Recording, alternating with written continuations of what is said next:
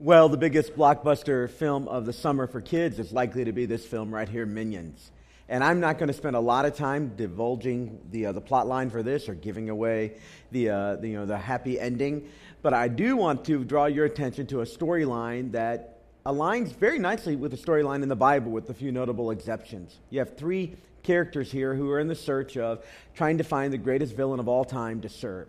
When the film begins, in fact, it'll begin this weekend. You can go take your kids to see it. I'm not recommending it. I'm just saying if you go, here's something you could talk about. You could talk about how this movie aligns with the Bible story of three Hebrew children in the Old Testament: Shadrach, Meshach, and Abednego. Now, when I was a kid, we used to say Shadrach, Meshach, and a billy goat. That's the way that used to go, because some of those biblical names are a little hard to remember. I want to take you to that story in your Bible today. If you have your Bible, you're welcome to go there. It'll be in Daniel chapter 3. Daniel chapter 3, you can go there on your app, your phone, your iPad, or right there in the old leather-bound version. If you didn't bring any of that with you or you're not prepared, when we get to the scriptures, they'll be up on the side screens. Now, in the movie Minions, the whole goal is to find an evil villain to serve. Now, it's kind of a comic way of looking at some bad stuff, and in a comedic way, it kind of moves the movie along towards some pretty good stuff, actually, and a couple things you can talk about. There's some violence and stuff in it, so if you're really young kids, you may want to be cautious with that. But in the Bible, far from being a fairy tale, we're given the story, the very real-life story of three Hebrew children who don't go on a quest to serve a very bad guy, but they find themselves serving a very bad guy. In fact, the worst of the worst. When the angels in heaven sit around and they talk about, like, when was a bad time in human history, I'm certain if they were to have a conversation, somebody would say something like, you remember Nazi Germany, that was a really bad time. Or perhaps they would say, maybe you remember Pol Pot and the regime there and how bad that got. But the quintessential point of all time when evaluating evilness would have been the time when Babylon was in charge. Babylon was evil. And in the Bible, when you want to describe an evil time, you refer to Babylon. Now, in the Old Testament, when the events were happening, this is before Jesus, they were kind of written about in real time or shortly thereafter. And in the New Testament, when they want to talk about things getting really bad, they refer back to Babylon. This is the ugliest time, the worst of all villains, the hardest time for the people of God. In the Old Testament, they were called Jewish people or Hebrews, if you will. And in the New Testament, they become the followers of Jesus. We use that language again today, the Christians. But for the people of God, the hardest time in their life ever was serving under the regime of the Babylonian kings. So somewhere about 600 BC, 600 years before Jesus, there was a battle between two major empires. The battle between Egypt, which maybe you've heard about a little bit, just to the south and to the west of this little nation of Israel. And then there was Babylon, a little bit to the north and to the east. And between Egypt and Babylon, there was a lot of desert. So you don't fight battles with thousands of people in a desert. What you do is you find roadways where there's food and water and an ability to take care of your armies, transport troops, transport weaponry. So what they did is they would fight in and around an area we call the Fertile Crescent. The most direct path was through the desert, Egypt and Babylon, or if you will, Babylon and Egypt, but you don't go through the desert. So they would travel this Fertile Crescent, which passed them right near the Mediterranean Sea, right through a little country that we called Israel. And if it weren't for the fact that there was a lot of desert on one side and a lot of water on the other, then we might not know a lot about the history of this little country called Israel. But because of its strategic location, we're given, both in the Bible and in a lot of historical documents, all kinds of information about this little area. It becomes politically important. Now, we know it's spiritually important, but it becomes politically important as well. And so when Egypt goes to war with Babylon, or rather Babylon revolts against Egypt, the battleground becomes right around that little nation state of Israel, who had historically some allegiance to Egypt. At least they operated in their shadow and under their protection a bit. And so when Israel becomes the battleground between Babylon and Egypt, what happens is the ruling empire, the becoming ruling empire, Babylon, doesn't look all that favorably upon Israel. And their king, Nebuchadnezzar, is a wicked, wicked man, very difficult guy to work for and to live under, and he decides that he's going to literally wipe Jerusalem off the face of the earth. And so every stone gets turned over. All the major buildings get tumbled. The king's palace, the houses of all the wealthy people, all the people of influence, and most importantly, the temple is demolished. The year is about 587, 586 BC, and the battle has been won, a few skirmishes, and each time Babylon is coming out on top with their ruthless leader, Nebuchadnezzar. And Israel, the little nation state, isn't a player in the battle, they're just stuck in the battlefield. And Nebuchadnezzar decides to enact what the Babylonians were very good at. They had the idea that rather than take a group of people captive, what they would do is they would assimilate them into their culture. And in an attempt to assimilate them in the culture, what they did is they killed off all of the prime fighting men, and they would take the women and the children into their domain, into their geography, into their household, into their lifestyle, and they would integrate them in. They would intermarry with them. They would interbreed with them. They would take the best and the brightest of the up-and-coming young men and women, and they would integrate them into various positions of authority in the community. And instead of literally enslaving people, they would assimilate them fully. And in this way, Babylon and other nation states around there, unlike Egypt, who kept its culture very pure, and if you weren't Egyptian, you couldn't be a part of it. Unlike Egypt, these other cultures were assimilating all these people groups. And in an attempt to do that, we find our story in the Bible now.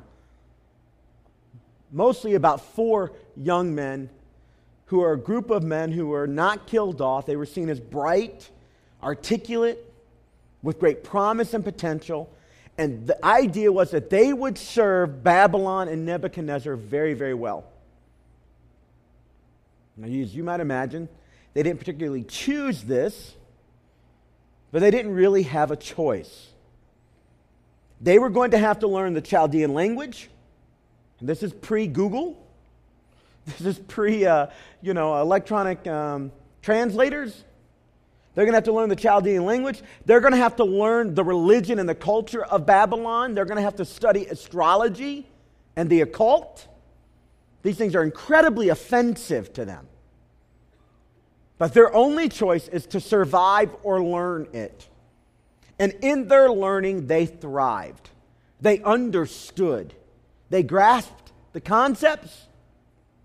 And what becomes interesting as you read the story in Daniel chapter 1 through 6, we're going to focus on 3. As you read Daniel 1 through 6, is while they are surrounded by Babylon, the culture of Babylon is all around them, while they're even learning and interacting with the culture of Babylon. Here's where it becomes very interesting. Babylon doesn't enter them. They are submerged in Babylonian culture, which is the antithesis of everything they believe, everything they hold dear, all of their values, a constant battle of cultures.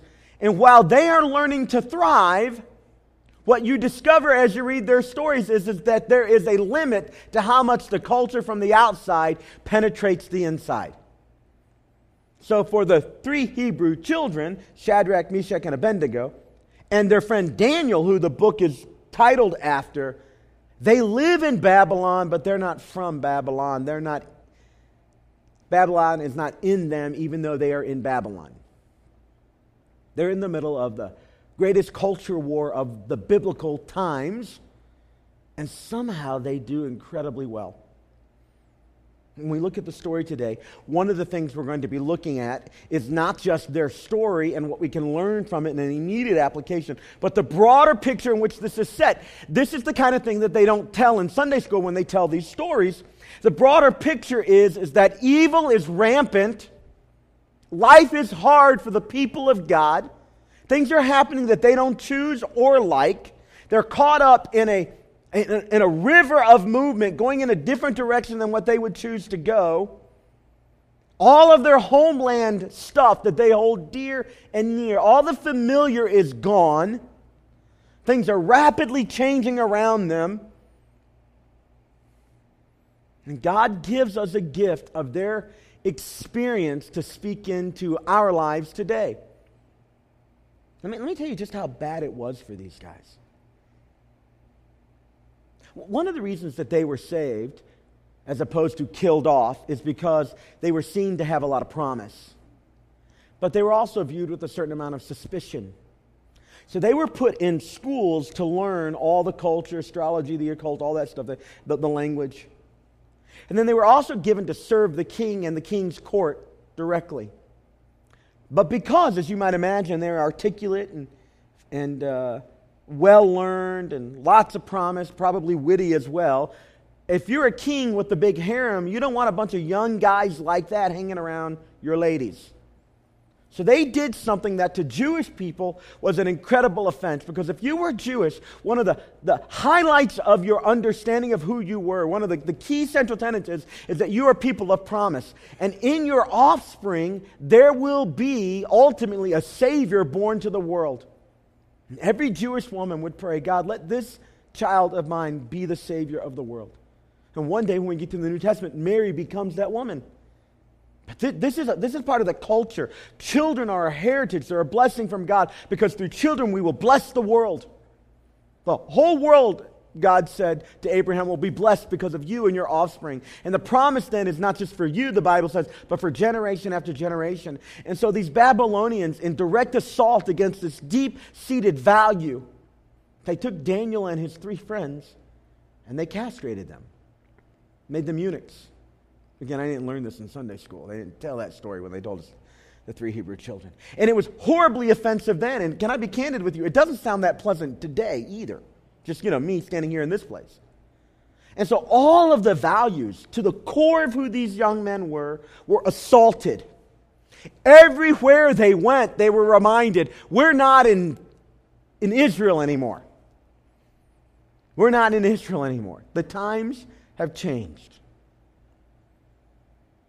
And so God gives us in this Old Testament passage a picture of what it looks like to live when times are dark.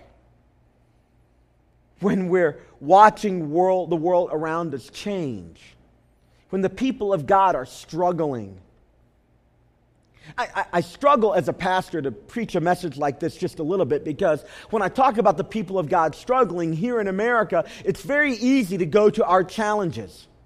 Our personal challenges, our corporate challenges, the challenges of a country. But the scale of what we typically go to as modern Americans versus what has happened historically to the people of God are completely out of phase. Don't make a foolish assumption here that our challenges are the kinds of challenges specifically that are felt emotionally by Daniel and Shadrach and Meshach and Abednego. When you look around the world today, not in America, and you look at how Christians are struggling, the people of God are struggling in dark times, it's radically different outside of Western intellectual tradition, outside of Europe and America today, than it is in the rest of the world. At the end of our service, we're going to share with you some stories about how our money has made a difference in India. And your generosity has made a dramatic change. And a couple of those pictures, you're going to see some guys that have literally been beaten for their faith. All because they dared to proclaim that Jesus is the Son of God. And they wouldn't give in to the culture around them, the prevailing notions. And they were literally beaten to the point of death. People who suffered dramatically here in our current age. And you don't have to go back very far to see people who have stood up for Jesus struggle deeply because of that belief that they had that there was something unique about Jesus. Our own country was begun in large part so that people could have the freedom to proclaim that without worry. So when I talk about the challenges of Daniel and Shadrach, Meshach, and Abednego, I want you to think in terms of the larger picture of the movement of God against the current of this world. And not just make a simple connection to the struggle that we have, although we will do a little bit of that. The struggles we have about embarrassment and inconvenience largely because we're Christians. Because we're Christians, there are things we choose not to do that the culture does, and on occasion we get made fun of. Yes, that's persecution, but that is not being beaten for your faith. Let's put it in context a little bit. We talk about being brave in America to stand up for Christ. That's incredible. We need to do that. You're going to hear a story of bravery here in just a second that is astounding. But the bravery that we're going to read about and the bravery that men and women of God have faced in generations past, even currently around the globe, we're really not on the same page, most of us, with them. And yet, here in this Bible story, we can find some hints, I believe, some truths for thriving in Babylon. For thriving when the prevailing culture and the current of our times it appears completely antithetical to the movement of Jesus in this world. And we can point to major pockets in our own culture where the values of God seem to get no appropriate attention at all. And for some of us, we think we remember a time. I'm not always sure that the time we remember is as good as we think it was, because something about looking back makes the past kind of romanticized for us. But all right, let's just assume it was better. We come to today and we wonder what we do. What are we to do? I think we can look to the 3 Hebrew children a little bit. And I got to tell you that the first 6 chapters of the book of Daniel are an incredible read. And one of the next steps I'm going to ask you to do this week is to read those 6 chapters. You can read them in under an hour. You're going to love it. This is going to be a part of the Bible when you're reading it. You're going to not want to put it down. It's captivating stories, especially now that you understand a little bit of the history. But when you come to these chapters and you read them, what you're going to discover is not simple, what I would like to call maybe Sunday school answers to life.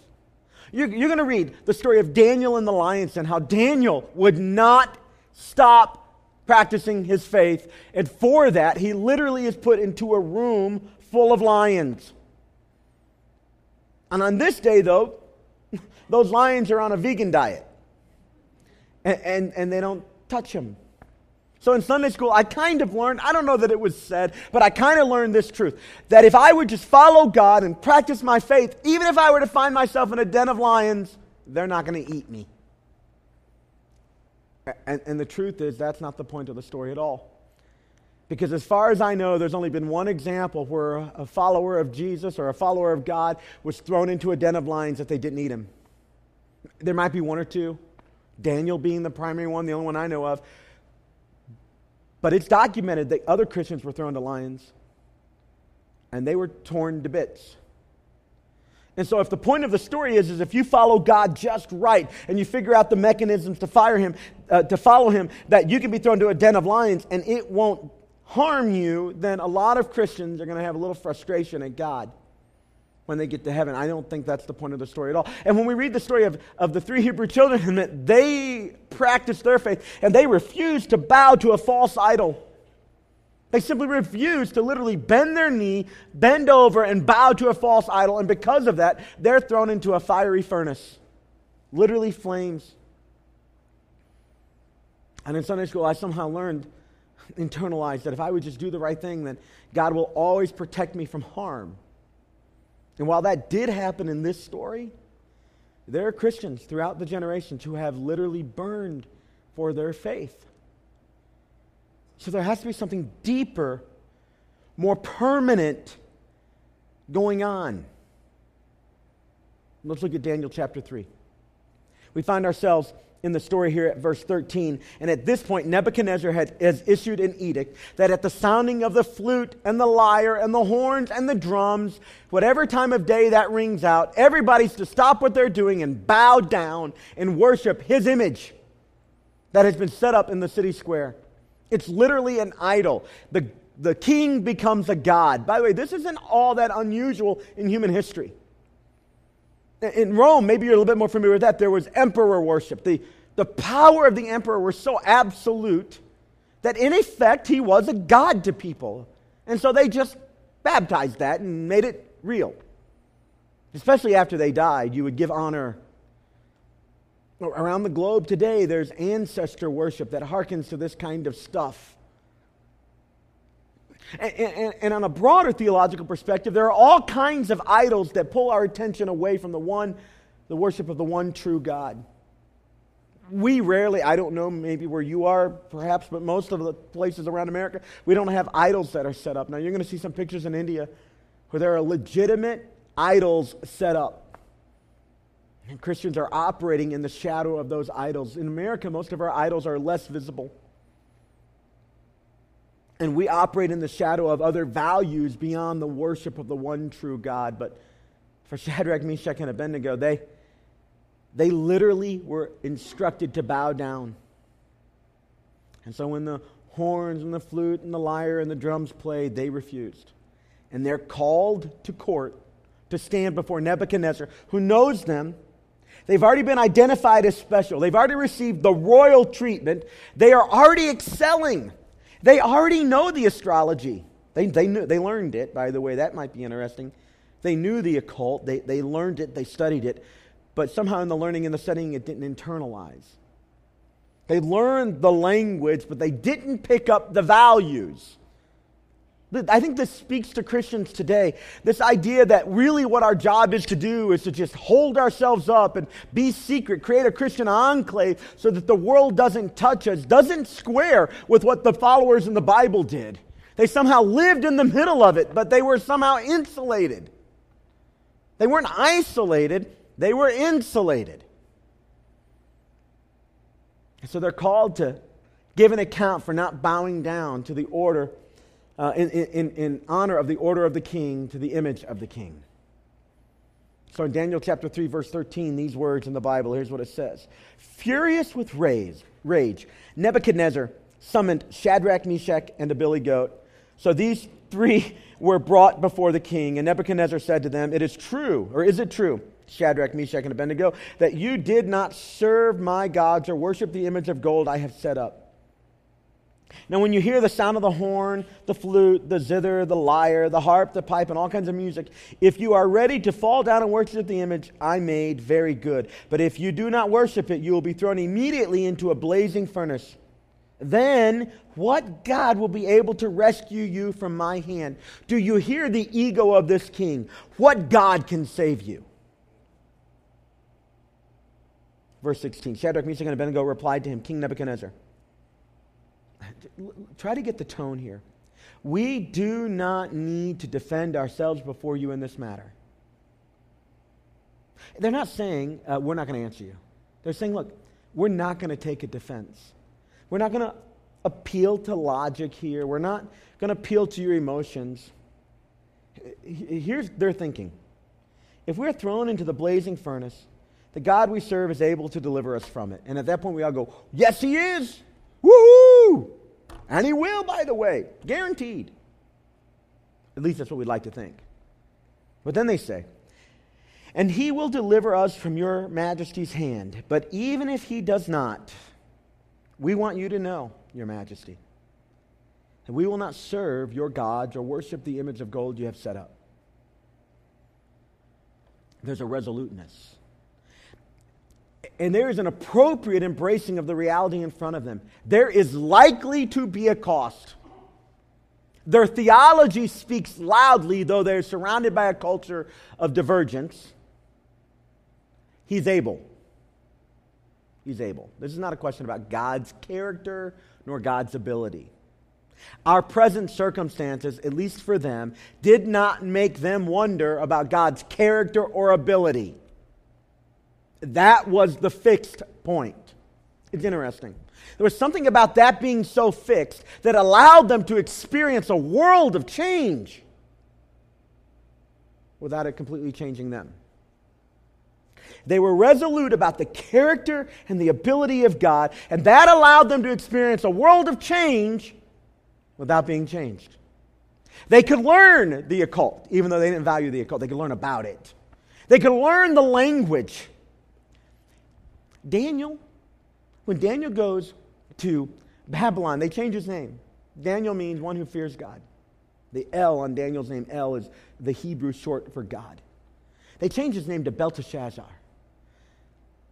Belteshazzar means Baal's servant, or Baal, if you will, but pronounced technically Baal. Baal's servant. They change his name. His identity is shifted from one of honor to one of shame, according to his culture. All that's happening around them, and yet they are resolute. They have confidence in the character and the ability of God. They didn't have confidence. This would be the challenge point for us, for you to explore. They didn't have confidence so much in whether or not the ability and character of God would mean that they would have an easy life. That wasn't where their confidence was. Their confidence wasn't because God's character and ability is such that I'm removed from every difficulty and challenge. Did you hear their words, the very own words? He's able, but even if not, we won't bow down to your idol that you have set up. Verse 24. Then what happens is King Nebuchadnezzar throws them into a fiery furnace. He heats it up 7 times hotter. It's so hot that the men who bring Shadrach, Meshach, and Abednego to the gates of the flame are succumbed by the flames. They faint and they die. And Shadrach, Meshach, and Abednego walk in. And this is when the miracle kicks in, and the miracles eclipse the meaning for many of us. Then King Nebuchadnezzar leaped to his feet in amazement when he looks in on the fire, and he asked his advisor, "Weren't there 3 men that we tied up and threw into the fire?" They replied, "Certainly, Your Majesty." He said, "Look, this gets very interesting here. I see 4 men walking around in the fire, not 3. They're unbound. The only thing that burned were the ropes that were holding them. They're unharmed. And the 4th one looks like a son of the gods." In the plural here, the language allows both. If you read the Old King James, it literally in the singular says, looks like the Son of God. Nebuchadnezzar then approached the opening of the blazing furnace and he shouted, "Shadrach, Meshach, and Abednego, servants of the Most High God." Notice how his story changes. "Come out. Come here." And they walk out unharmed. The 3 walk out unharmed. Let's make a few points. The important lesson in this story is not that if we trust God enough and do the right thing, He'll get us out of every fiery jam. I can guarantee you that if you do the right thing all the time, you're going to feel pressure. It's not always going to be pleasant. When you speak a truthful word, when a little lie would kind of help the moment. When you engage at work with integrity and honor in all environments, when it would be easy to fudge here and there. When you have conversations that need to be had, rather than put them off and just say the pleasant thing. When you speak the truth in love, rather than just let love cover everything and you only speak what's pleasant. When you stand up for your values in high school and you're ridiculed, or in your 20s and you're ridiculed, or 30s and 40s. That's how we mostly experience it around here, those kinds of things. And around the globe, if I were preaching this message, I would say, or when people tried to beat you for preaching the gospel, or they threatened to take away your children, or that they divest you of all of your wealth, or they take all of your assets, or they literally make you kneel on a beach and chop off your head. The important lesson here is not that if we trust God enough and do the right thing, He'll get us out of every fire jam. The important lesson is that God, and here it is, followers of Jesus in this room, God is pleased with our obedience, even when we expect the worst. See, this becomes a matter of obedience, not comfort. Living in Babylon required a certain obedience that was built upon their confidence in the character and ability of God. If God is who He says He is, He can be trusted. And that then demands my willing obedience to Him. It emboldens my obedience to Him. It allows me to handle whatever might come my way, and it probably is going to come your way at some point if you walk in obedience. I think when you read Daniel 1 through 6, those chapters, 3 things come to the top of the list. I'm just going to call these when you face the furnace. I have 3 ideas that you see repeatedly in Daniel and his 3 friends. Please read Daniel 1 through 6. You'll enjoy these passages. I think you'll see these trends. And I think they speak to us today. I think you'll see, first of all, you'll see a real hope. Now let's talk about hope for a minute. When we use the word hope today, what we typically mean is something like this. I hope you have a good day. I hope I get the raise. I hope I find out that news and it's good. It's an emotional desire, a future emotion. It's a desire for some future emotion or some future event. That's not really what the Bible's talking about here. It's similar. Words have a range of meaning, you know this. So it's similar. It's not that it's not that. It's just more than that. When the Bible talks about hope, it's primarily talking about an optimism. Now, not a blind optimism, but just an optimism. That in light of our current condition, no matter how dark it may be at the time, I'm hopeful, I have optimism that God's agenda is going to be forwarded. That God, the sovereign Lord of the universe, will move His agenda forward. And that's good enough for me. No matter where I'm going right now, God has an agenda. And if I'm obedient, I can move and help and be a part of. I can please God in my obedience, and His agenda moves forward. It's an optimism based not on our emotions in the moment, but on how we bring God a certain emotion, an emotion of pleasure. No matter where I am, I can do something that pleases God. So, no matter how bright the day or how dark the day, no matter what's lighting up Facebook today or what will light it up tomorrow, right here, I can please God. I have hope in that. I can't guarantee that that guy over there is going to please God, or that person in power over here is going to please God. My wife is going to please God, or my kids. But I can please God. And this hope that I can bring God pleasure through my obedience is an optimism that energizes and charges. And it always has, by the way. The people of God have always energized and charged themselves and the people around them by their stark obedience to the will and ways of God. No matter how bright the day or how dark the day. There was a hope that literally springs eternal.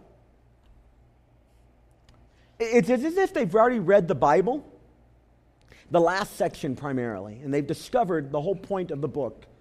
People often say to me, Ben, would you do a whole sermon series on the book of Revelation? Now, we've done a little bit of that. Everybody wants to know about the end of the world. I get two major requests. And I figure if I want to do church growth, we'll do these, all right? We'll do these one day. The end of the world, kind of end times, and then like sex. That's like everybody wants to know about those things in the Bible, like all the sex stuff and the end times. So I want to accelerate our growth. I'm going to do a message series this fall called Sex in Heaven. I think I'm going to do that one. That's a joke. I'm totally kidding. If those are the two most interesting things, we'll just blend them together. Now, here's the thing. We'll do some more of that over the next year or so. But I want to give you the whole point of the book of Revelation. When you read all this scary stuff and all this horrible stuff that's likely to come, you can have an emotion of fear. You can be afraid. Or you can have hope that God's will and purpose, built on His character and ability, is going to be advanced. Because the whole book of Revelation has one key point. God wins. God wins. It's going to get dark. It's going to be hard. You're going to feel some pressure. You're not exempt. Your obedience doesn't exempt you from pressure. It simply gives you a way through the pressure. Your hope isn't built on your pleasure and your experience. It's built upon the ability you have at any point you find yourself to honor and please your Heavenly Father. Because God wins. He always does. You may lose.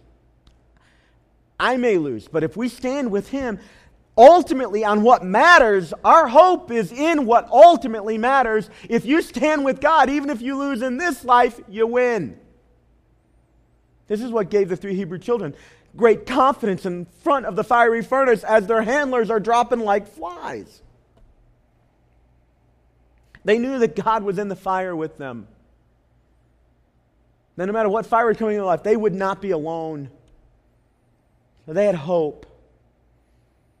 They had humility. Their idea wasn't, God, sick them. Get them, God. Oh, I can't wait. Their idea was not, poor little Jesus needs me to step up and rally an army of moral warriors to get this thing done. No, they did their part as citizens, and that's important. They did their parts as members of families, that's important. As employees, that's important. They honored every environment in which they were. They had integrity through and through. But their hope was to win people over, not wipe them out. That's the humility in action. I don't want to win. I want to win you over.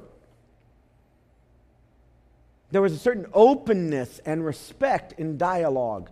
Did you notice? Oh, Your Majesty. Now, if they're getting ready to be thrown into the fiery furnace, if it were me, I'm just being honest. If I know I'm going to the flames, I'm going to go, I never liked working for you anyway. You stink. I mean, I'm going out in a blaze of glory. But they didn't. There was a humility and an openness, Your Majesty. We're not going to waste your time. Do what you need to do, but we're not going to bow. They wanted to win over, and in fact, that's what happens. At the end of the story, the most arrogant king in all the scriptures declares that there is a most high God greater than he. They had hope. They had humility that led to their serving. They were immersed in the culture, but the culture wasn't in them. They learned all about it. They weren't afraid because they knew a truth greater than any truth that was being presented. There was a confidence that allowed them to walk in the darkest of nights as if they had the brightest flashlight in front of them, even when they didn't. And it didn't breed fearful courage. You know what I mean by that? We're afraid, so we're going to stiffen our spines and we're going to face it. It led to humility that gave way to an incredible bravery. We're here to serve you. That's why Jesus reminds his followers, he didn't come to this world to serve, or to be served, but to serve. And his followers in like fashion would serve. And then taking on the form of a servant, he gave up the royalness of heaven, traded his regal robes for swaddling clothes. Gave up those very clothes and hung naked on a cross. And in humility, he won people over. Everyone, no. Did it work all the time? No. He still went to the cross. But he honored his heavenly Father, and he had an impact on people. That's the third thing I would say about thriving in darkness or when you're facing the fiery furnace. For your faith, I don't mean just the trouble you're in. That's important. We do other lessons on that. I do other lessons on God with you in the middle of your storm. That's good, that's important. That's not what I'm talking about. I'm talking about when you actively walk your faith and you're feeling pressure for being a follower of Jesus. Some of you have no idea what I'm talking about because you haven't done it. You give in to the slightest pressure. They had hope, they had humility, they had wisdom. Incredible wisdom. They made a distinction between what we don't like, the occult, our blasphemous names, this horrible language, the clothes, the food, things we don't like. They made a difference between what we don't like and things that God forbids. And that's an interesting discussion for Christians to have. What do I not like? What makes me uncomfortable? And what does God expressly forbid? Getting clarity on those things helps Christians navigate culture wars. There are certain words some of you use I don't like. You know, it's okay. God doesn't necessarily expressly forbid them. So what do I do with that? Do I make them my battle cry? For me, no. Do I think they're a matter of wisdom? You should think about them? Absolutely. Some of you entertain yourselves in ways that as a pastor I look at on Facebook and I go, oh, Lord Jesus. Click, just next page, you know. Oh. Now, do I make that my battle cry? No. If we're in a relationship, maybe we talk about them. There are things I don't like. There are other things that God expressly forbids. And Christians knowing the difference gives us wisdom to have fights that matter, not fights that don't matter. Some of you have been a part of Christian families that have experienced splintering and difficulty and pain because there were fights about things that didn't really matter. And what was lost were the things, the deep things of God that did. And in the name of God, we splintered families. I thought that somehow we were honoring. And our ignorance of the Scripture, that's why I'm always trying to get you in the Bible. Our ignorance of the Scripture caused us to fight things that were low priorities for God. And I know everything's a big priority for God. I get it.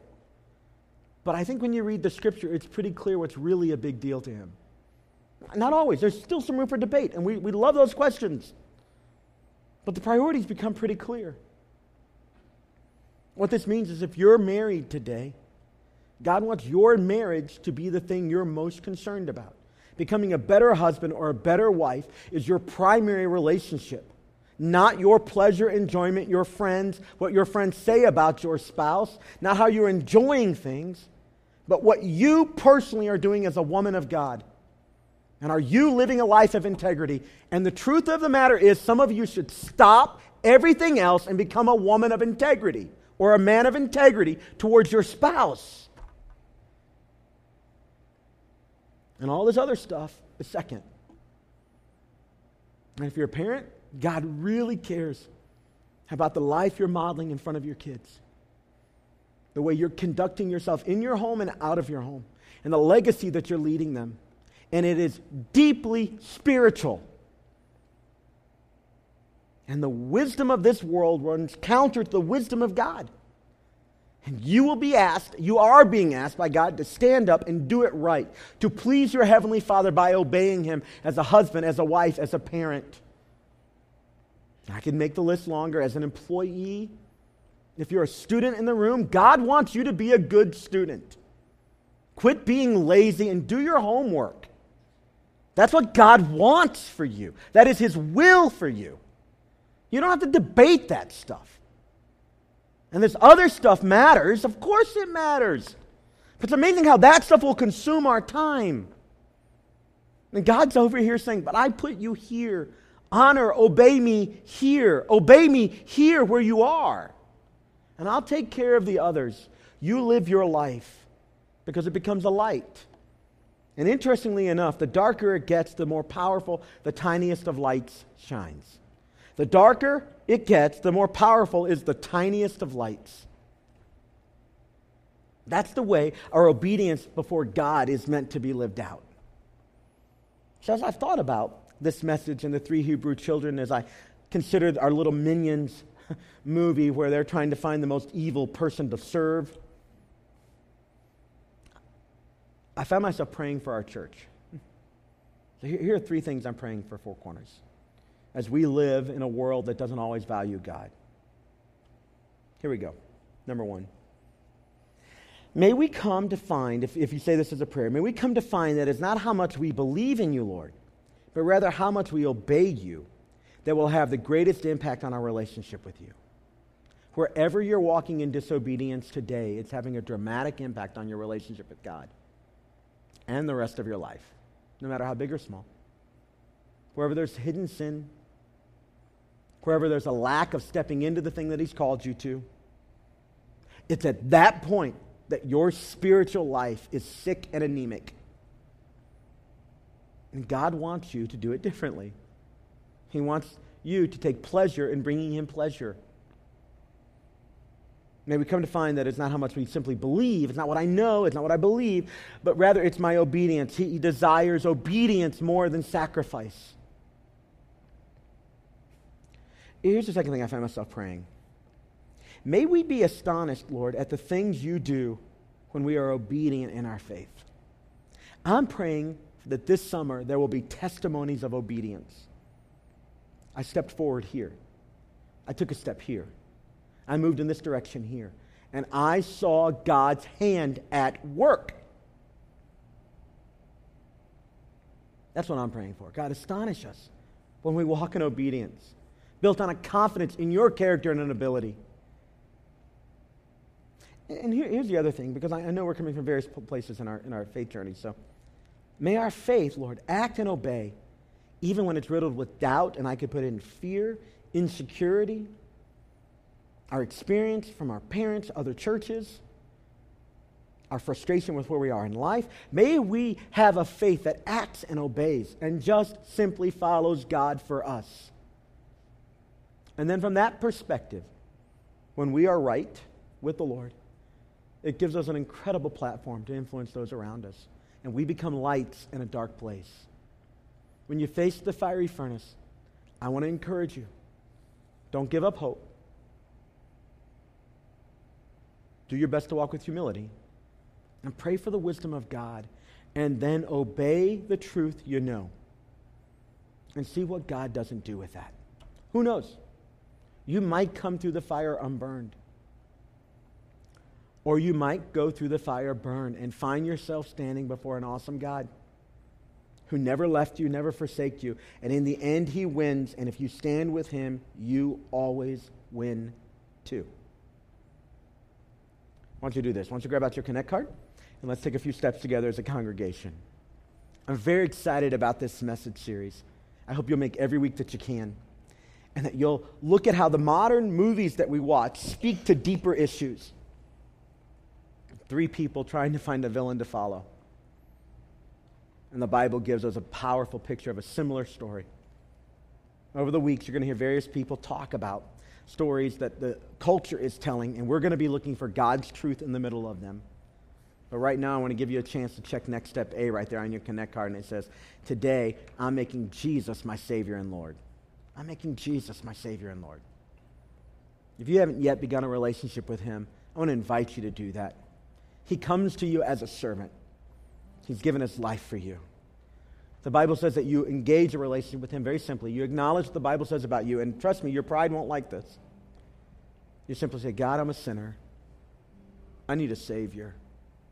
I can't do it on my own, so I'm going to trust what you did in your Son, who gave his life on a cross and was resurrected from the tomb. And because of that, I can have a relationship with God. My sins are washed away. I become a new creature in Christ. I'd ask you to take that pen and check Next Step A. Put the card in the offering bucket when it comes by at the end of our service. And we'll communicate with you this week about it.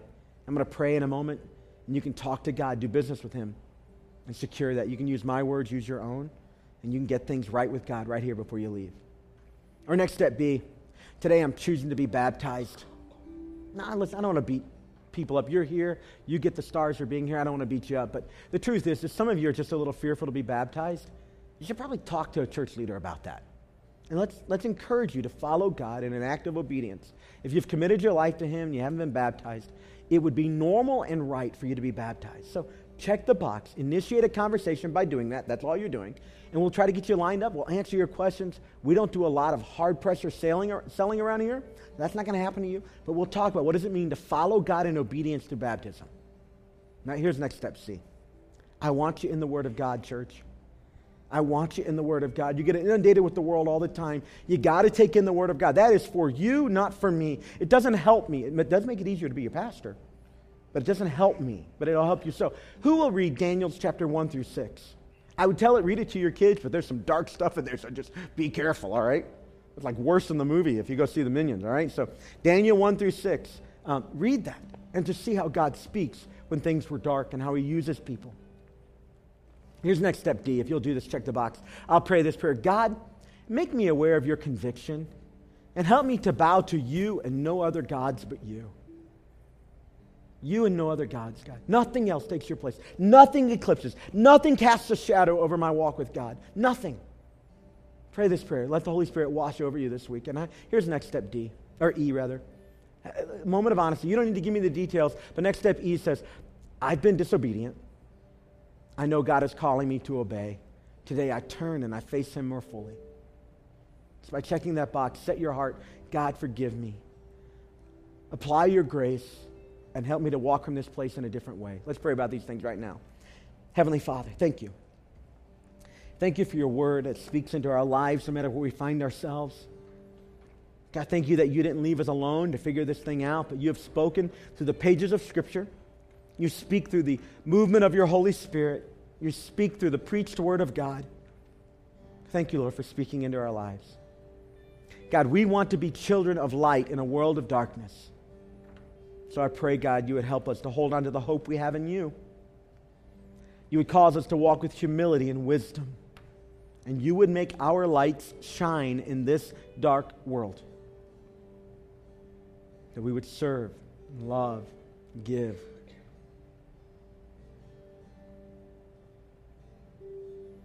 Father, I want to pray for those people right now that are doing business with you. Those that are declaring, Jesus, save me, wash away my sin, become the Lord of my life. For those followers of Jesus like myself who have some repentance and confession to do. No God but you, Lord. No God but you. Nothing casts a shadow over you in our lives. And Lord, I pray that you would raise up this church in North Cincinnati. That people would come in this place and they would experience from you a love and an acceptance, and it would radically change their lives.